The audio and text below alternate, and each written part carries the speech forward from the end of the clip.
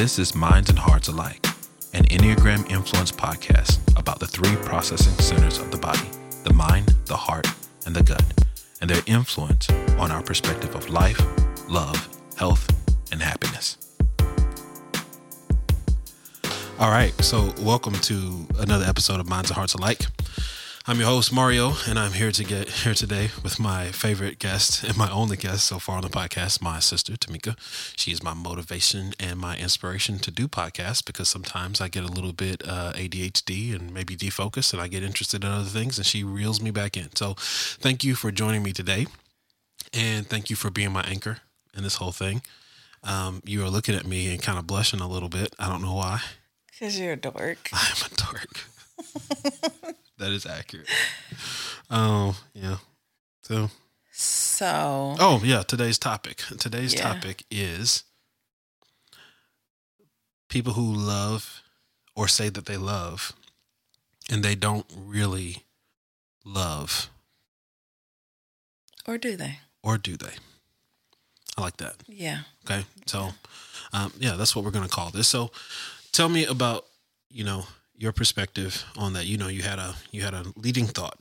Yeah, I have wonderfully mature conversations with my daughter, and we have some really great conversations. But she is an only child, so she has a perspective that, to me, sometimes is very self-centered. And so she and I were kind of having a conversation, and it was a general conversation, not really specific to her. And I was like, if everything that you do is centered around you and you aren't thinking about the other person, you really aren't loving the other person. Really, you're just loving yourself. Mm. And she said, that's not true. I'm loving, but I'm just not loving the way you want me to love you. Yeah. And I now... She is heart-led. I am mind-led. And I'm like, that's a cop-out. Well, I don't know. She's a lot like her uncle in that philosophy, right? I'm like, that's just such a cop-out. Like, I really am doing my best. And then it turns the conversation around to, you just don't accept what I'm doing at my best. Mm-hmm. And I'm like, it can't be your best if you're only thinking internally. Mm-hmm. I think, I'll give you a very specific scenario that we go through every year. Every year she asks me, Mom, I love you so much. What do you want for your birthday? And I say, it's a clean house. That's it. And you know what? I have gotten some very expensive and labor-intensive gifts over the years, but never a clean house. Mm-hmm. It usually ends up worse than what we started. It's interesting because her and I talked about that this year. She was like, I don't know. I'm trying to think of what I'm going to get for Mom. And I was like, you're 17. You know what your mom wants. And she just bows her head. She's like, a clean house. And I'm like, okay, so let's talk about why you can't do that. Well, because she makes up all these different reasons. I go, okay, you can simplify the whole thing by just saying, I hate cleaning. Yeah. Okay. You can start there. And by starting there, you get to honor yourself and acknowledge that this is going to require something of you that you don't want to give. Okay. But then you have to think in terms of the other person.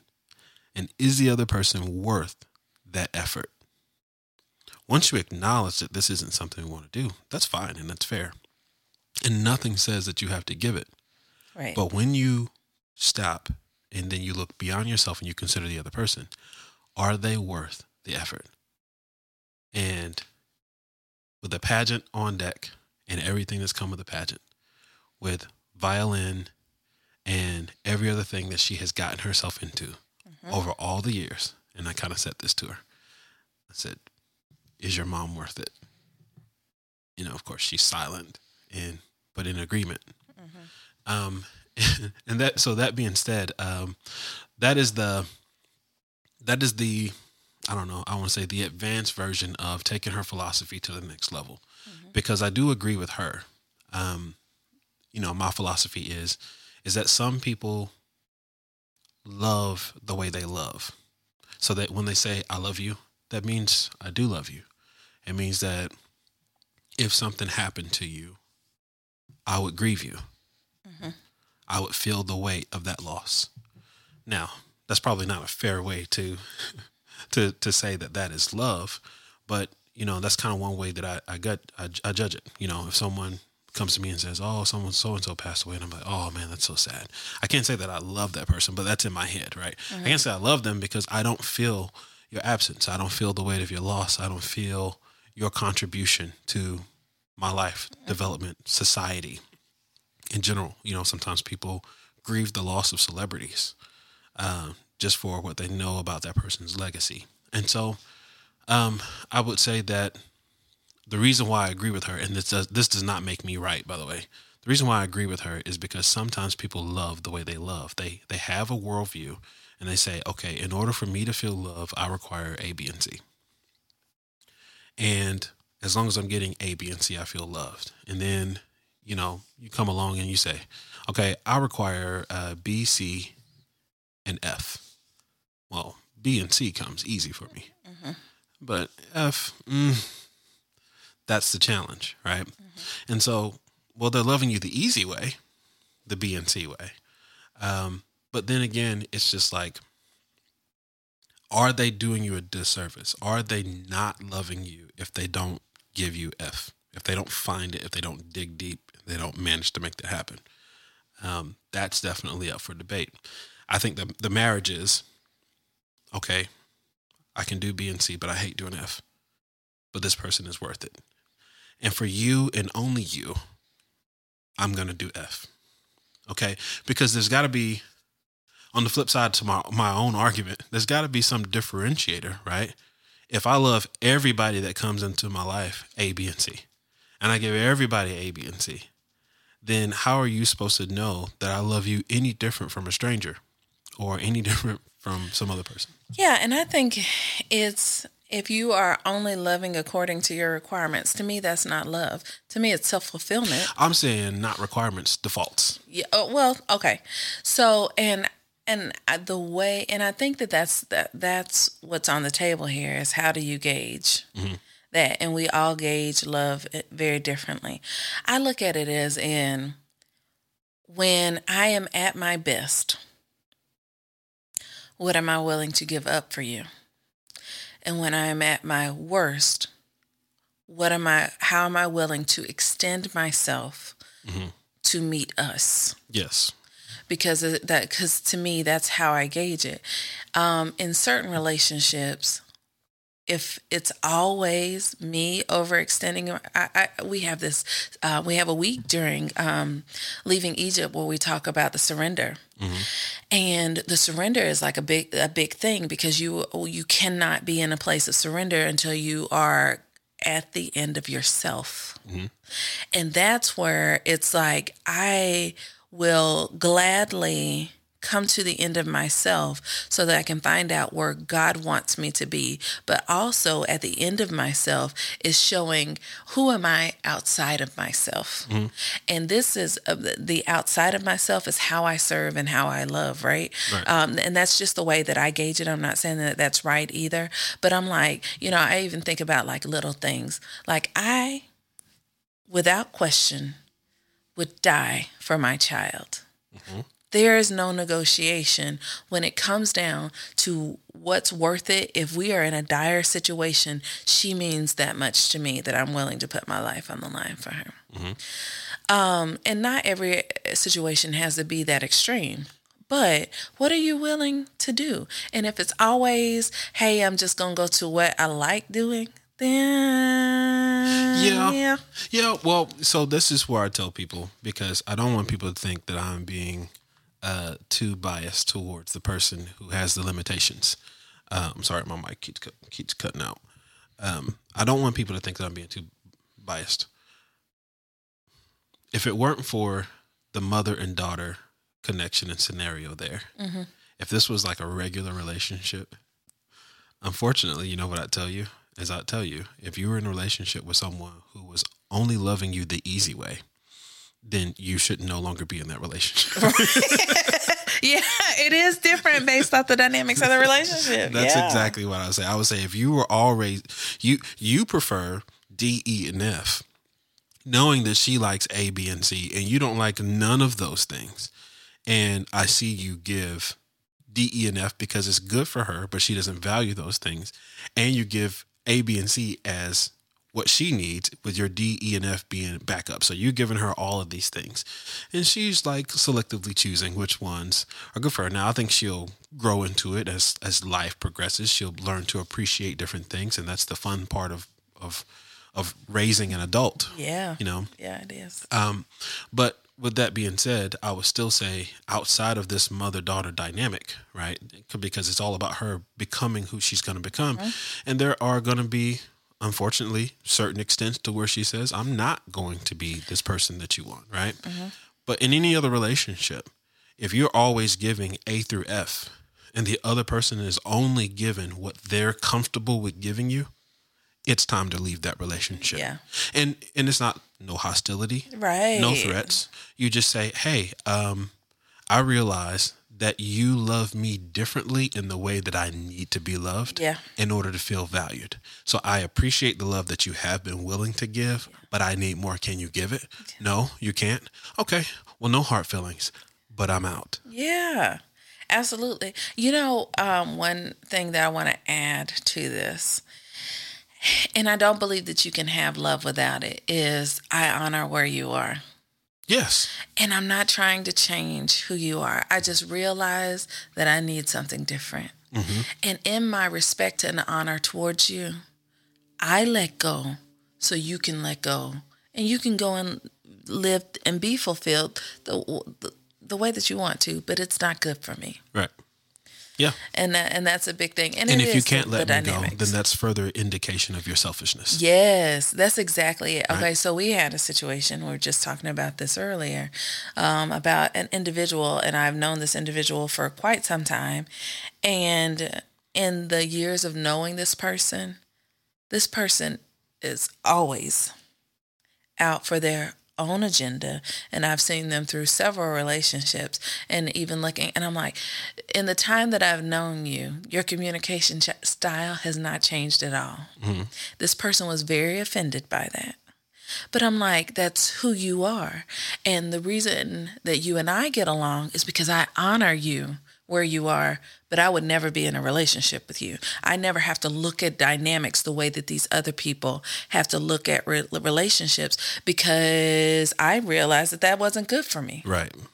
It wasn't good for me. And I'm not even mad. One time, Bub, our sister, said, you don't get mad enough. And I'm like, well, people, I'm just honoring where people are. Mm-hmm. And because I honor myself and I value myself, I'm like, this isn't good for me. Mm-hmm. So I bow out gracefully. Yeah. And you know what? I think that's the healthiest place to be. That's where everyone should aspire to get to, a place to where it's like, okay, I know what I need and I know what I'm looking for, and I'm not mad at the other person that they can't give it to me. Okay. The anger does not come from whether or not they give it to you.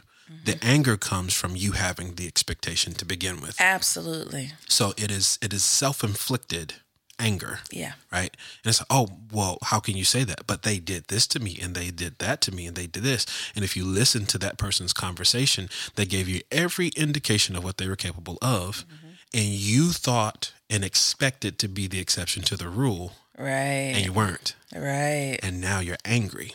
Yeah. And something interesting in my reading that I've been doing is I'm observing a pattern that anger is often described as an emotion, but I don't think it's an emotion. I think that it's something that encases the emotions. Sometimes people are angry because they are emotional. Yeah. They are angry because they recognize that this situation is about to make me feel things that I don't want to feel. And I'm angry that I realize I'm about to feel. And it's like a stonewalling against an emotional sensitivity that's happening somewhere in someone's psyche. Now, I don't have the proof for that yet, but I'm working on it. Mm-hmm. Okay? Because, and then there are other cases where the anger is due to expectation, right? So it's almost like where there is a lapse in something or being forced to feel something that you can see anger. I'll say it, maybe I don't think it's an emotion. I still don't think it's an emotion. I don't. I think that it's something that accompanies an emotion. If that's a better picture. Like you can be sad by yourself. Mm-hmm. You can also be angry and sad. Mm-hmm. You know? And so I feel like it accompanies emotion. Nevertheless, go ahead. Did you have a thought there? I was going to say a lot of therapists they are quick to say with that emotions wheel. Have you seen those where you pick out the emotions and they lead into other things? A lot of therapists say anger is a secondary emotion. I like to have like layers that are a little bit different than what therapists say. And I'm not a therapist, so this is not Bible. But I believe that there are soul states that exist outside of emotions. To me, love is a soul state. First Peter says love covers a multitude of sin. Well, that means that even in your fault, even in however you're feeling, love will cover that. And I think that anger also could potentially be a soul state because it exists outside of emotion. So I love you, but I'm still angry. Yeah, I do think a person can inhabit both spaces. Yes. And I'm still angry. You know, those types. Yeah, you know, if you think about a parent that gets really angry at their child for doing something that endangered their lives, right? In that moment, the parent is like, I could kill you, figuratively. Right. Because you made me realize that you could die. Right. I could lose you. Right. Yeah. And in that moment, I am so angry. But again, are you angry at the child? Are you, or did the anger occur because of the revelation that you have a lot of emotional value to protect? Yeah. Your investment, your connection to this other person. Right. Right. And so I'm leaning towards the area of that I'm not going to call anger an emotion. And I do like what you just said about calling anger a state. I would almost be tempted to call love a state. I would say anger, love, and pride are at least 3 states where you can be angry because you're proud. You can be angry because you love, or some other combination, but you know, that would be worth exploring on another day or another topic. I'm sure that'll be a good conversation too. I'm sure it would be, but I got to get my ducks in order before we get there. Okay. Ducks. But I have been very interested to look at relationships. I also encountered a young lady some weeks ago, and I don't really know her very well. She had reached out, and I just invited her to dinner, and she was telling me about her boyfriend, and they had been together for a long time, and she said, and he cheated on me, and I've been trying for the last 9 months to get over it, but I can't. She loves him no less. Right. No less. But she's at a place that is truly at the end of herself, where she is angry and hurting, but she still loves him, and she doesn't know what to do. Now, after that, she did tell me that that they have split, and they have been split for a couple of months now. And she said, I just realized I could never get over that. That's not something that I could get over that. And it wasn't worth me wasting his time or mine by just staying in the same vicinity of him. Right. And I was like, how mature? Very mature. Is that? Very healthy. To say that I love you. Yeah. And I'm still connected to you. And I also know that this will never leave. Yeah. I acknowledge that. And to me, I think that we have this romanticized view of love and how we receive love that makes us have, and this goes back to something you said earlier, that makes us have unreasonable expectations of how it will play out. Because you said you love me, you will forgive me for anything. Right. No, because I said I love you, I will not torment you for anything. Exactly. I won't torture your life and make it a living hell. Yeah, every time you go out and you're late from work coming home, I'm like, who you been with? Calling your phone, blowing you up. That doesn't make you happy. Right. It doesn't make me happy. But because I love you, I have to let us go. Yeah. Yeah. I still love you. Yeah. I don't expect anything different of you. Right. In that regard. Right. And you know what? To our beginning point, you still love me. Yeah. You didn't do it because you don't love me, hopefully, right? You did it because you couldn't help yourself. Because in your one-dimensional or two-dimensional way of loving, you didn't see how this could hurt me on a third-dimensional level. Yeah. You don't have that connection. You're not there yet. I get it. And so I'm not going to put my expectation back in your hand, and I'm not going to settle for a two-dimensional love. Right. Right. When you advance to that other area, you grow in that level to where you can value me in that way, then maybe we can talk if I'm not married to somebody else by that point. Right. That's it. That's 100%. And now we're cordial, and now we're respectful, and now we're friends, or now we're cool. But Yeah, it's we now have a relationship without burden. Yep. Because we've alleviated ourselves from that. Yep. And forgiveness actually lies in that space. Yes. And it doesn't mean that I have to take you back. Right. But forgiveness lies in that space, and it takes just off so much burden. And I think that there's a lot to say about expectations. I think that in my most unhealthy, in the unhealthiest state of Tamika, the way that I cut people off is tragic, because I'm just like, I can't, that's just too much to deal with. I'm not dealing with it, and I'm out. In my healthiest state, I still cut people off, but it is it's with a different mindset. It's not that I don't want to deal with it. It is now, let's deal with it. Yeah. And the consequences and repercussions of dealing with it will be what they will be. Well, you know what? I like where we are right there on that thought. Okay. I like cutting you off on your thoughts. Have you noticed? I'm 3 for 3. And let's do a separate episode on cutting people off and when is a good time. Perfect. Do that? That'll work. Okay. Thank you, everybody, for tuning in. This is Minds and Hearts Alike. You can always follow my webpage, mxwperspective.com. Find me on social media. Find me on TikTok, Instagram, all that jazz. Thank you.